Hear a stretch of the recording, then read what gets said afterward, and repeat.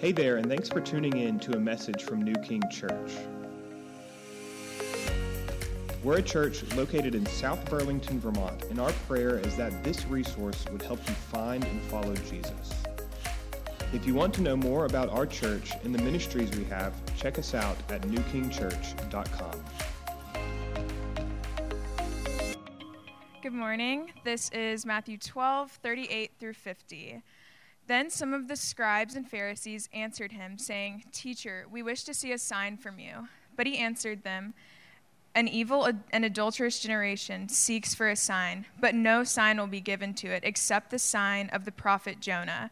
For just as Jonah was 3 days and 3 nights in the belly of the great fish, so will the Son of Man be 3 days and 3 nights in the heart of the earth. The men of Nineveh will rise up at the judgment with this generation and condemn it, for they repented at the preaching of Jonah. And behold, something greater than Jonah is here. The queen of the south will rise up at the judgment with this generation and condemn it, for she came from the ends of the earth to hear the wisdom of Solomon. And behold, something greater than Solomon is here. When the unclean spirit has gone out of a person, it passes through the waterless places seeking rest, but finds none. Then it says, 'I will return to my house from which I came.' And when it comes, it finds the house empty, swept, and put in order. Then it goes and brings with it 7 other spirits more evil than itself, and they enter and dwell there, and the last state of that person is worse than the first. So also will it be with this evil generation." While he was still speaking to the people, behold, his mother and his brothers stood outside, asking to speak to him.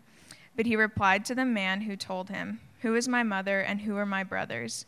And stretching out his hand toward his disciples, he said, "Here are my mother and my brothers. For whoever does the will of my Father in heaven is my brother and sister and mother."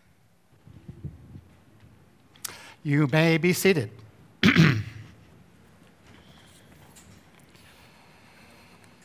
Well, good morning, everyone. Good morning. So last Tuesday, my wife retired from teaching. 114 years as a teacher, and now she's retired. So when you see her, she's out with the kids. Please congratulate her. And she retired on Tuesday, and the next day we immediately went to Maine and went on a little vacation. So I'm still in vacation mode. We got back Friday night, but I still feel like I'm on vacation mode. And happy Father's Day to the fathers out there. Luke Clark, first-time father. Congratulations to you. So my name is Eric, as you heard a few times, and I'm one of the leaders here at New King. And you get to hear me preach maybe once a month, maybe once every 5-6 weeks, something like that. That's the rotation that I'm on. And my normal style of preaching, just so that you know if you haven't been here, is I tend to stick with the passage that's assigned to me. I rarely go outside that. That's how I really tend to focus. Today, I'm going to do something a little different. I'm going to go out on a limb. I'm going to take a chance because I am going to go deep in the Scriptures today. I'm going to be in several places. And I'm going to give you 2 reasons why I'm going to do that. The first reason is, in this passage, Jesus goes to 2 other places. He talks about 2 other things from the Old Testament, and that gives me permission to go there. In fact, if I'm a real teacher of the Bible, if I don't go there, I'm doing you a disservice. So I have to go there. I have to go and talk about Jonah and Solomon and the Queen of Sheba. I have to go there, so be prepared for that. And secondly, one of our key qualities here, our key characteristics at New King is something called depth. We want to go deep in the Scriptures. Why? To deepen your knowledge and understanding of Jesus. And that's what we're going to go and do today. My hope is that you will come away from this service not totally confused, maybe a little confused, but seeing Jesus in a deeper, more satisfying, more amazing light.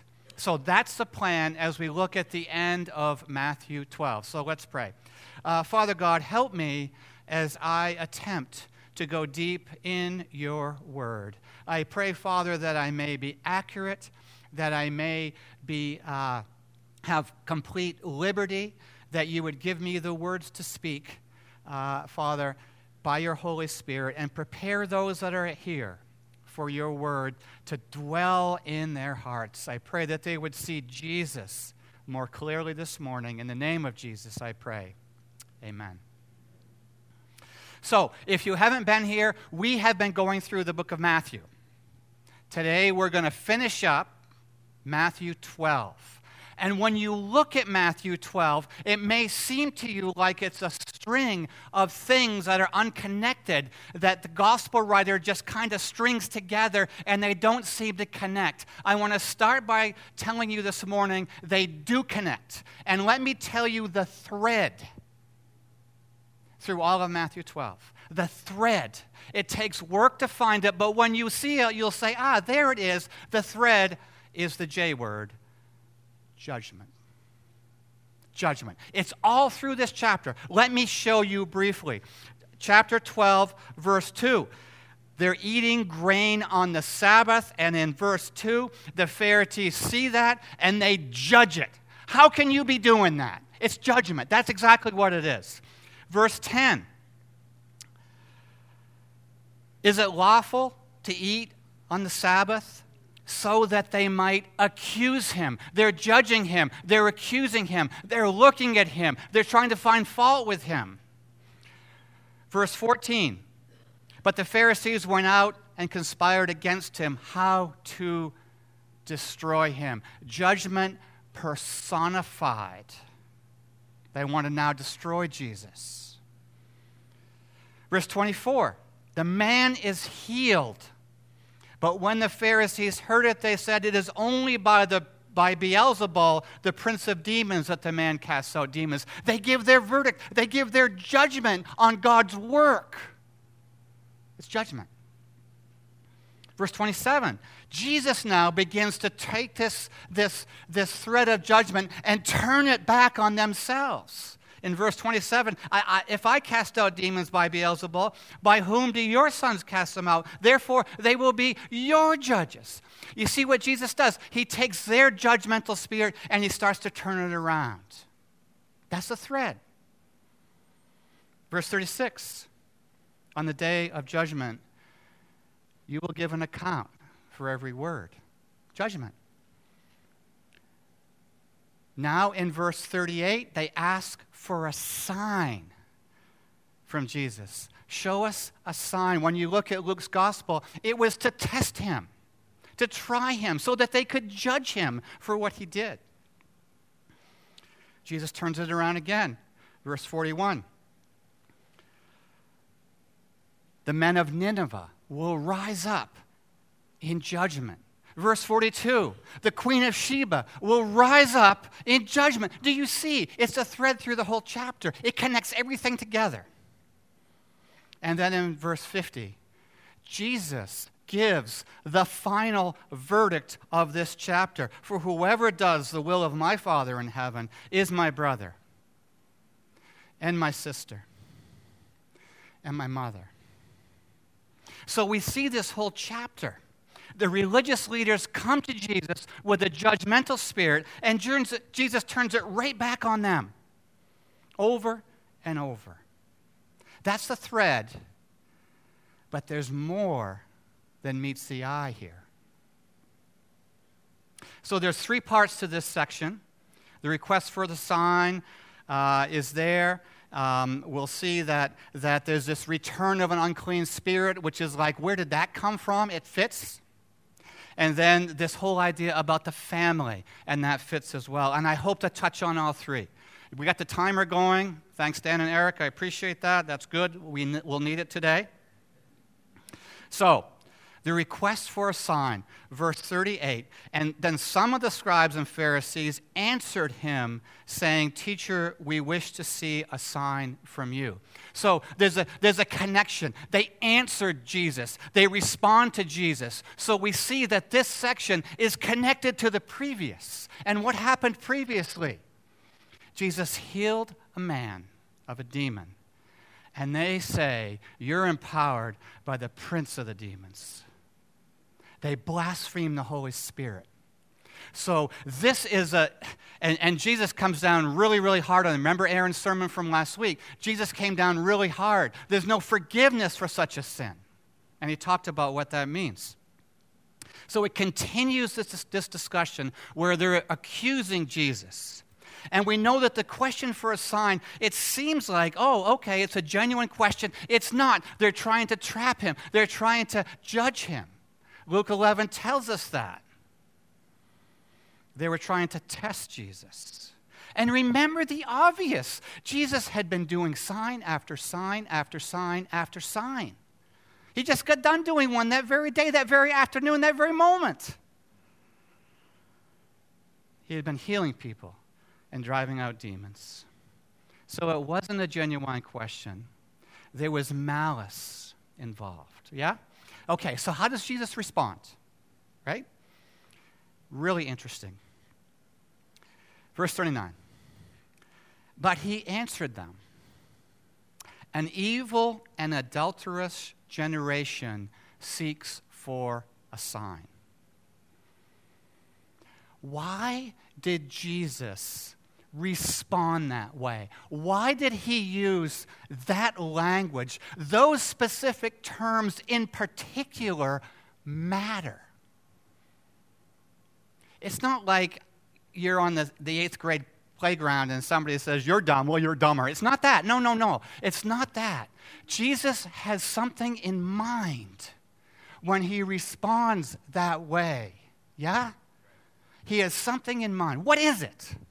This is where we dig into Scripture and we ask, why did Jesus say that? Remember the context. They were blaspheming the Holy Spirit by attributing Jesus' work to the prince of the demons. That's the context. And so when we think about Matthew's gospel, again, Matthew's gospel is a whole. It was written by a man through the power of the Spirit to convey an integrated message to us. Where have we seen this type of thing before? Have we seen it before in Matthew? Yes. Chapter 4. Jesus is taken into the wilderness by whom? By Satan, by the devil, to accuse him, to test him, to try him, to tempt him. Yeah? Matthew 4. And what does Satan use to test Jesus? He says, okay, you're hungry. Take these stones. If you're the Son of God, if you're the Son of Man, take these stones and turn them into bread. Show me a sign. If that's not a sign, I don't know what is. We've seen it before. If you're the Son of God, throw yourself down. Remember that? Satan took him up to this high corner, looked out all over the city. Throw yourself down, and the angels will bear you up. That's a sign. So that we see precedence here. That it was Satan that asked for a sign first in Matthew's gospel. And now we see the Pharisees in the middle of talking about demons and demon control and who their father is, doing the same thing. That's why Jesus says, you are an evil generation. That is evil to the utmost degree. Why adulterous? Evil and adulterous, right? What is behind that? Adultery is a term that's used for someone that's unfaithful to their spouse, right? You're married to somebody, you're unfaithful to them. That's adultery. In this case, the idea in the background that Jesus is pointing us to is that Israel is the bride of Jehovah and called to be faithful to her husband. And so, as you can imagine, Jesus is calling them out for being unfaithful to God. And they're going to pick up on it. They're going to know exactly what he's talking about. So Jesus calls them evil and adulterous. There's a Bible scholar, an Australian fellow by the name of John Nolland, And Nolan has written a commentary about this thick on Matthew, and he's a Greek scholar. And he says that the only place in the Old Testament where evil and adulteress is used together is in a prophet called Hosea, way back in the Old Testament. So these guys, these scribes and Pharisees, what was their job? What did they do for a living? The Old Testament. They were the experts in the Old Testament. It's said that the Pharisees had the whole Old Testament memorized. They knew it by heart. And so when Jesus uses this term, evil and adulterous generation, they would have thought, he's talking about Hosea. He's talking about Hosea. Well, what does that mean? What did that mean in their mind? What did that mean in their little pea brains when they heard this? What does it mean in yours? Hosea is one of the most unbelievable, heart-wrenching prophecies of the Old Testament. God comes to Hosea, and he says to him, I want you to go and marry a prostitute, a known prostitute. I want you to take her as your wife. I want you to everybody knows she's a prostitute. I want you to marry her. I want you to bring her into your home. I want you to love her and have children with her. And that's what Hosea does. And they start having children, and the last child Hosea names, you know what he names the child? Not mine. What does that mean? It means that Hosea's prostitute wife was committing adultery, and the child that was fathered was not fathered by Hosea. It was fathered by somebody else. So at that point, she runs off, and then God says, in chapter 3 of Hosea. You following me? You ready? You hearing this? This is so important. This is so touching. This is so beautiful. God says to Hosea, go again. Go to the market, to the slave market, and buy her back. Take her back and love her again. Have you ever read that? Have you ever seen that passage? The implication is she has become a prostitute again, and now she's not worth much, so her current master says, I'm just going to sell her. And so they bring her out to the slave market, and they probably stripped her naked. And she was a woman that had many children. She was, in the day, she was not worth much and used up and a wreck. And there she is, stripped naked. And what does Hosea do? He buys her. He bids for her. And he gets her. And he brings her back into his house. And he says, I will love you again. Why? What's the purpose? Why would God do that? Why would God make him do that? As a prophet, as a true prophet of God, God wanted Hosea to feel exactly what it's like to be God. I want you to walk in my shoes. Well, what were the shoes God walked in? His wife had committed adultery. Israel had committed adultery. And that's exactly what's explained in Hosea chapter 3, verse 1. Go, take her again. Love her again. Love a woman who is evil and adulterous. Why? Because Israel has left me. Because Israel has forsaken me. So that's why the Pharisees and the scribes in Jesus' day would have said, I get what he's talking about, instantly. Instantly.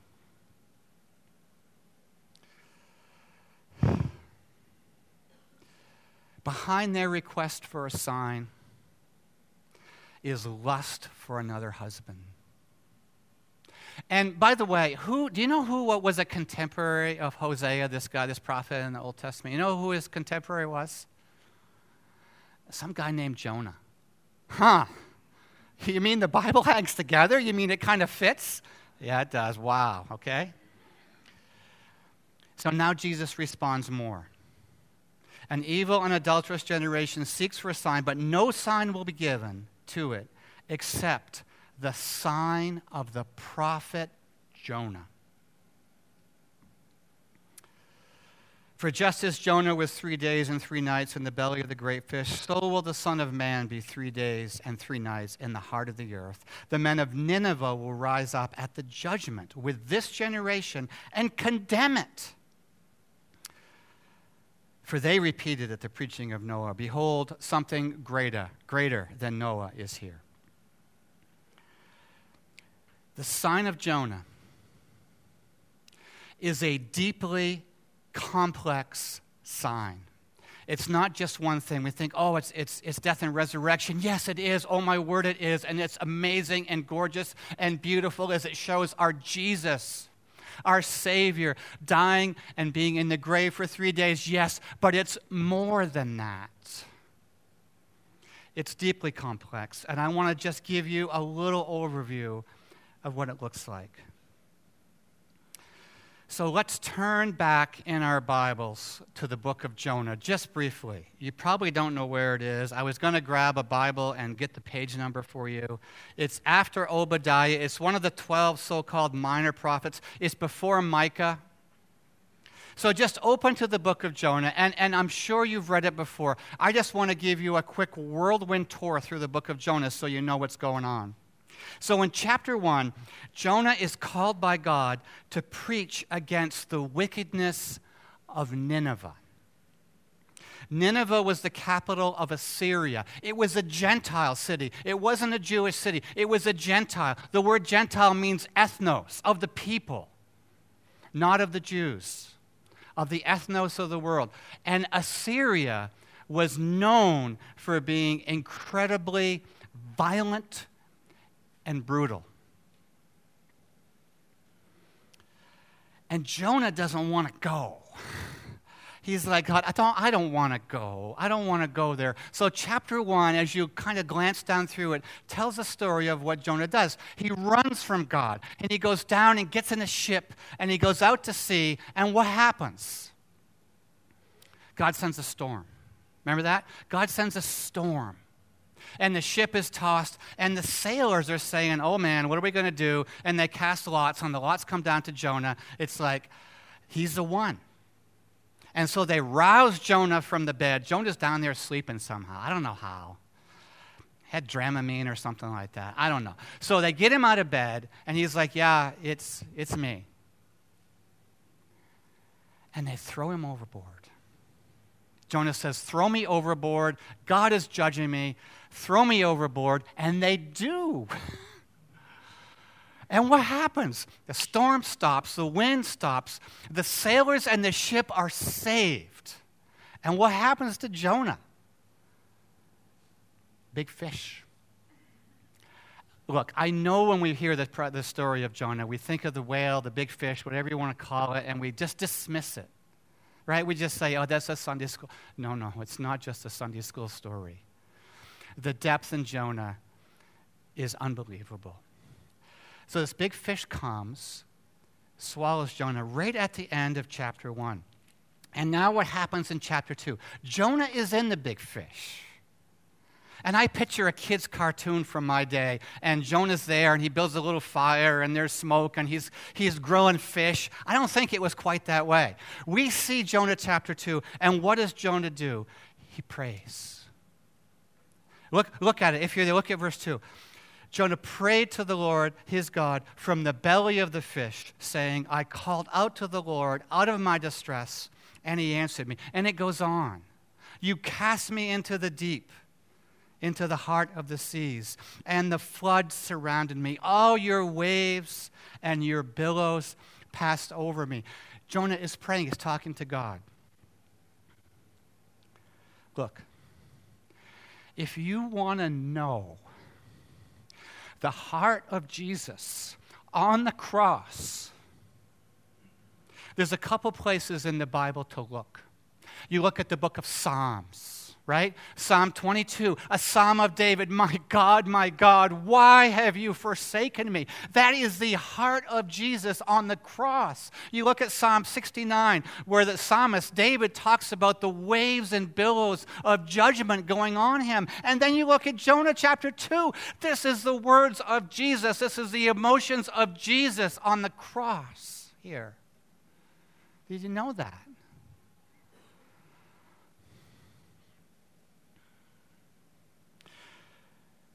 And then chapter 3, the word of the Lord comes a second time, telling Jonah to preach to Nineveh. And Jonah says, all right, I'll do it. And he goes to Nineveh, and he preaches judgment. And what happens? The wicked, violent, brutal Assyrian people, the people of Nineveh, they hear God and they repent. Chapter 4. What happens? Jonah is mad. Why? Why would Jonah be so mad at this? Then look at the word, the verse. Verse 4. Chapter 4, verse 1. It displeased Jonah exceedingly, and he was angry.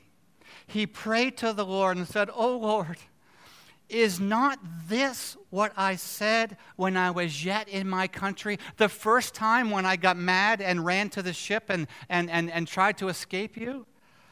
That is why I made haste to flee to Tarshish, for I knew that you are a gracious God and merciful, slow to anger, abounding in steadfast love, relenting from disaster." He preaches the word, God relents.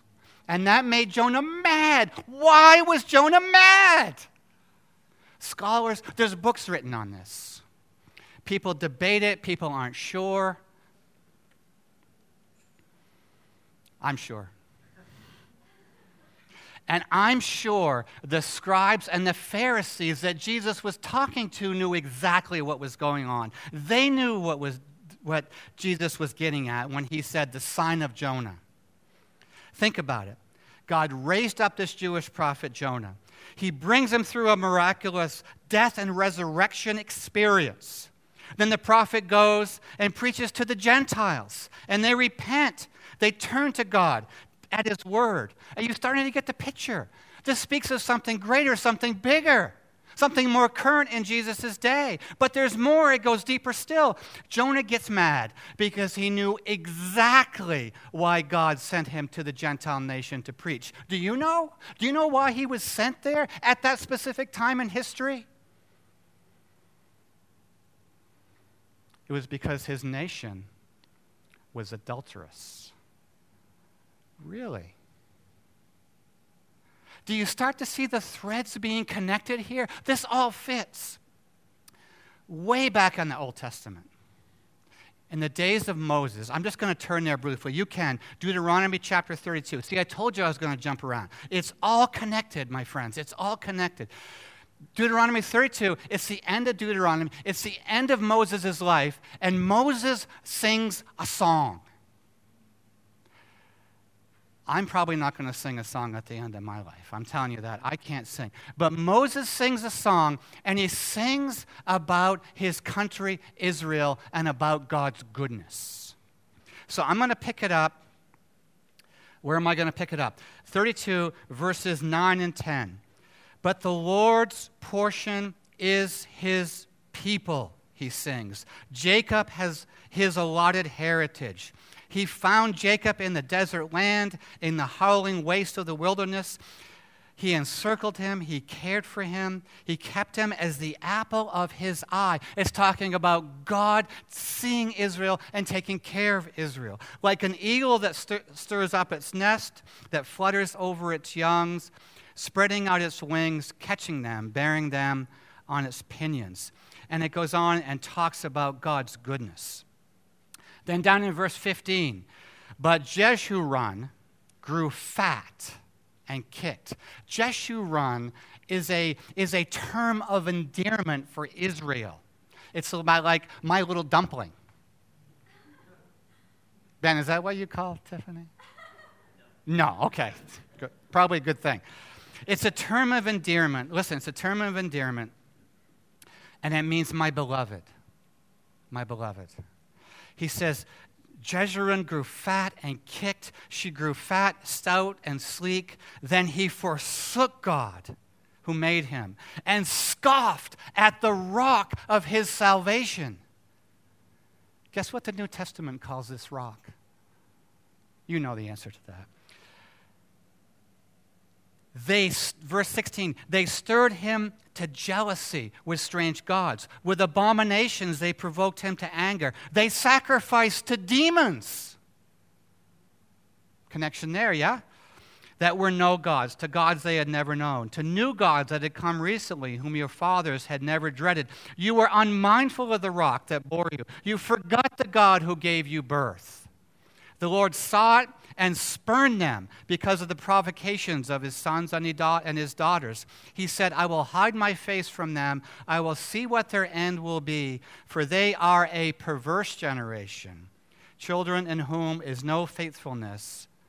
Verse 21, they have made me jealous with what is no God.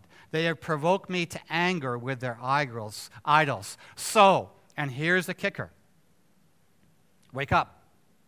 I know you were sleeping just a little bit. It's okay. So, I will make them jealous with those who are no people.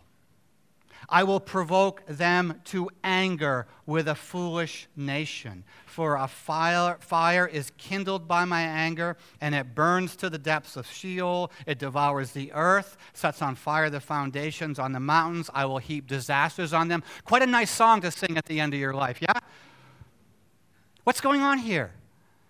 Israel was adulterous.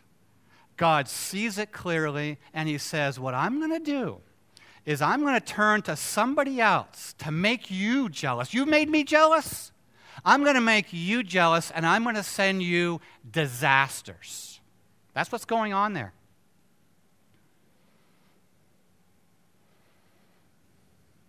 So, why was Jonah mad? Because he knew the Song of Moses. He knew it. He knew the Song of Moses. He knew that he was going to Nineveh, and it was an indictment, a judgment against Israel because of their adultery. Do you see the threat of judgment? God relents. He spares Nineveh, the capital of Assyria. And then what happens in history back in the Old Testament? God took the Assyrian nation, and he used it as a hammer to bring disaster to Israel. Yeah, you know that story? 2 Kings 17. In 722 BC, Assyria invaded the northern kingdom of Israel, captured it, destroyed it, and deported the Jews to Assyria. And guess who prophesied about that? Hosea. Guess who did it? Jonah. It ties together. So when Jesus refers to the sign of Jonah, he says, the men of Nineveh will rise up in judgment against this generation. Do you see the connection? Do you see the picture Jesus is painting? Do you see the complex message of the sign of Jonah? Jesus gives his judgment. This generation is evil and adulterous. The Lord is going to turn to another nation to provoke this generation to jealousy. The Lord is going to use another nation to punish this generation. And so, we read the New Testament, and the gospel goes out to the Jews first, and then the Jews begin to persecute the Christians. The gospel turns to the Gentiles in the book of Acts. The Great Commission begins to get fulfilled to Judea, Samaria, the uttermost parts of the world. And not long after that, who comes to Jerusalem? AD 70. Titus and the Roman army come into Jerusalem, and they destroy it. They take away the temple, they take away the kingdom, what's left of it, and they scatter everybody. And this was prophesied by Hosea and Isaiah and others. It's all there. Do you understand what's going on here? Do you understand the day that we live in? Paul understands it. In Romans chapter 11, if you want to understand about the Jews, read Romans 9, 10, and 11. Romans 11:11 says, "So I ask, did Israel stumble in order that they might fall? By no means," he says. "Rather, through their trespass, salvation has come to the Gentiles, so as to make Israel jealous."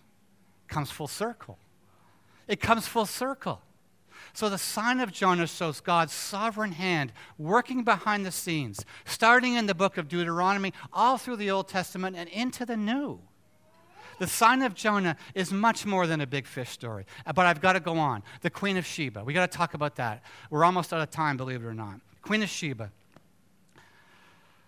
Oh, one of my favorites, the Queen of Sheba, and I don't have much time to talk about it. So, I got to find Matthew first.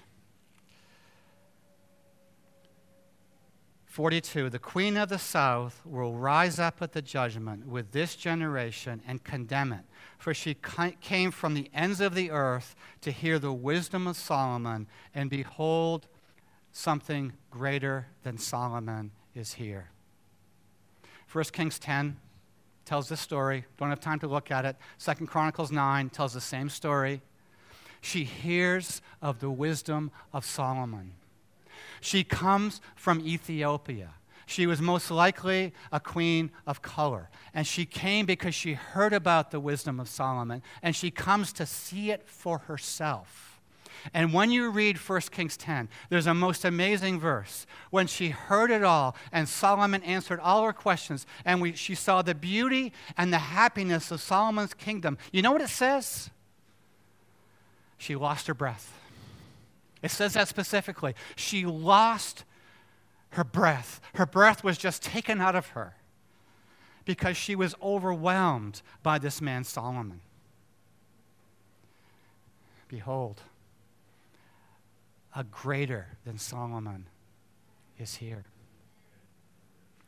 Don't have time to tell you much more than that. It says the queen of the south will rise up in judgment against this generation. Why?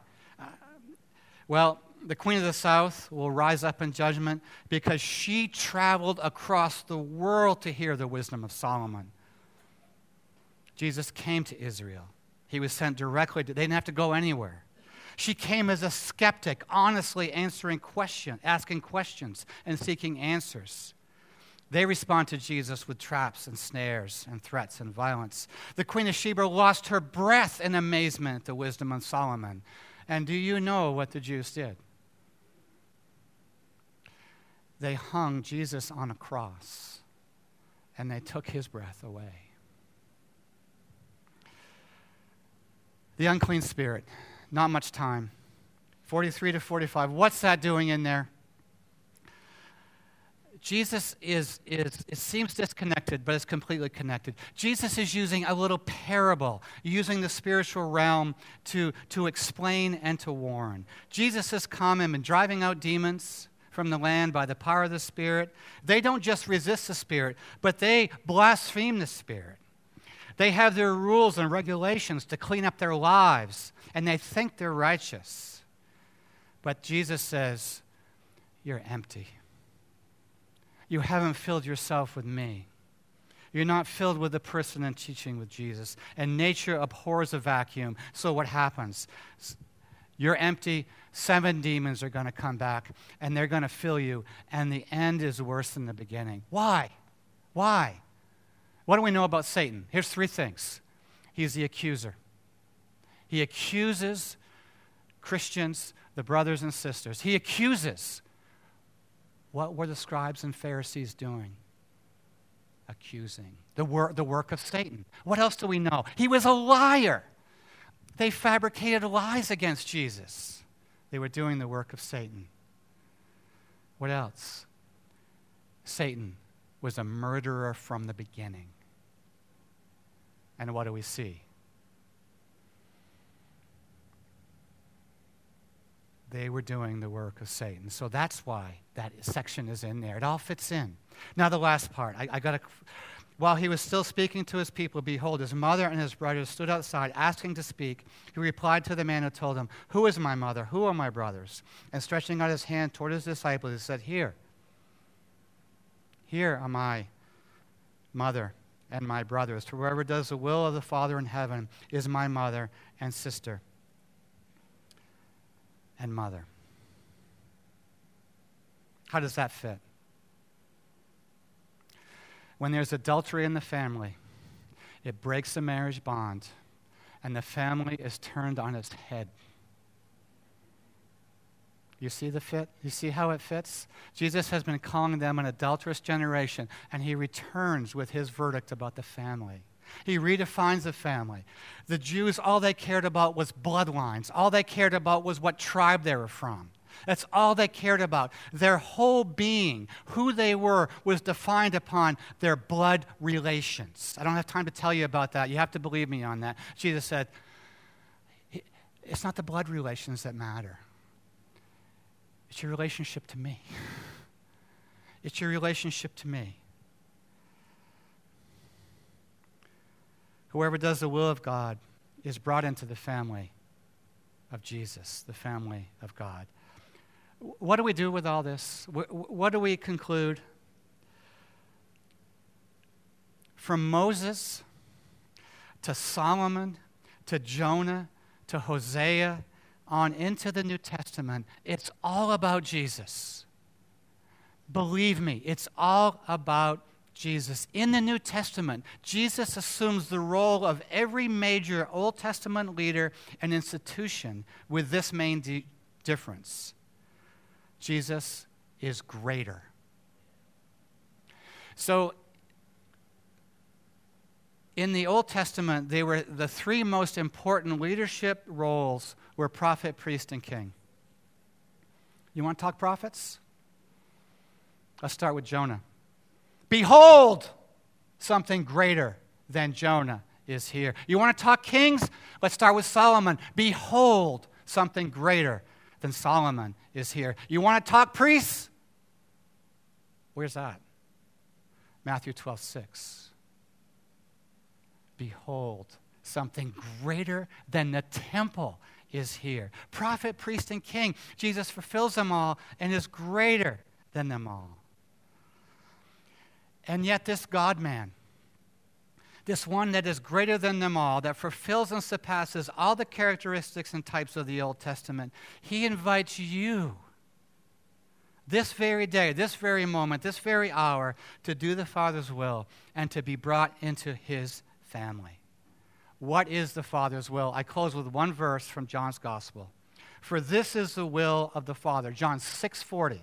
This is the will of the Father. Can't be clearer than that. What is the will of the Father? This is the will of the Father. You know what it is? That everyone who looks on the Son and believes in him shall have eternal life, and I will raise him up the last day. I hope this morning you've looked to the Son. I hope you've seen him in a different light as he that fulfills all the Old Testament prophets, all the Old Testament kings, all the Old Testament leaders, and he does it greater. Do God's will. Believe in him and become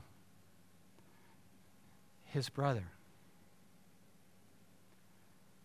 his mother.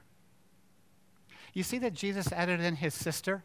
I could talk about some gender stuff there, but it's just we'll leave that for another time. He adds in the sister. Oh, what a Savior we have. Do God's will. Believe in the Son, and you will have eternal life. Father God, thank you for this portion. Thank you for your word, which absolutely blows me away in all its detail and how it all hangs together. I pray, Father, that if there's someone here that doesn't see Jesus, that this morning they will see him clearly and believe in him and have eternal life. I pray this in the name of Jesus. Amen.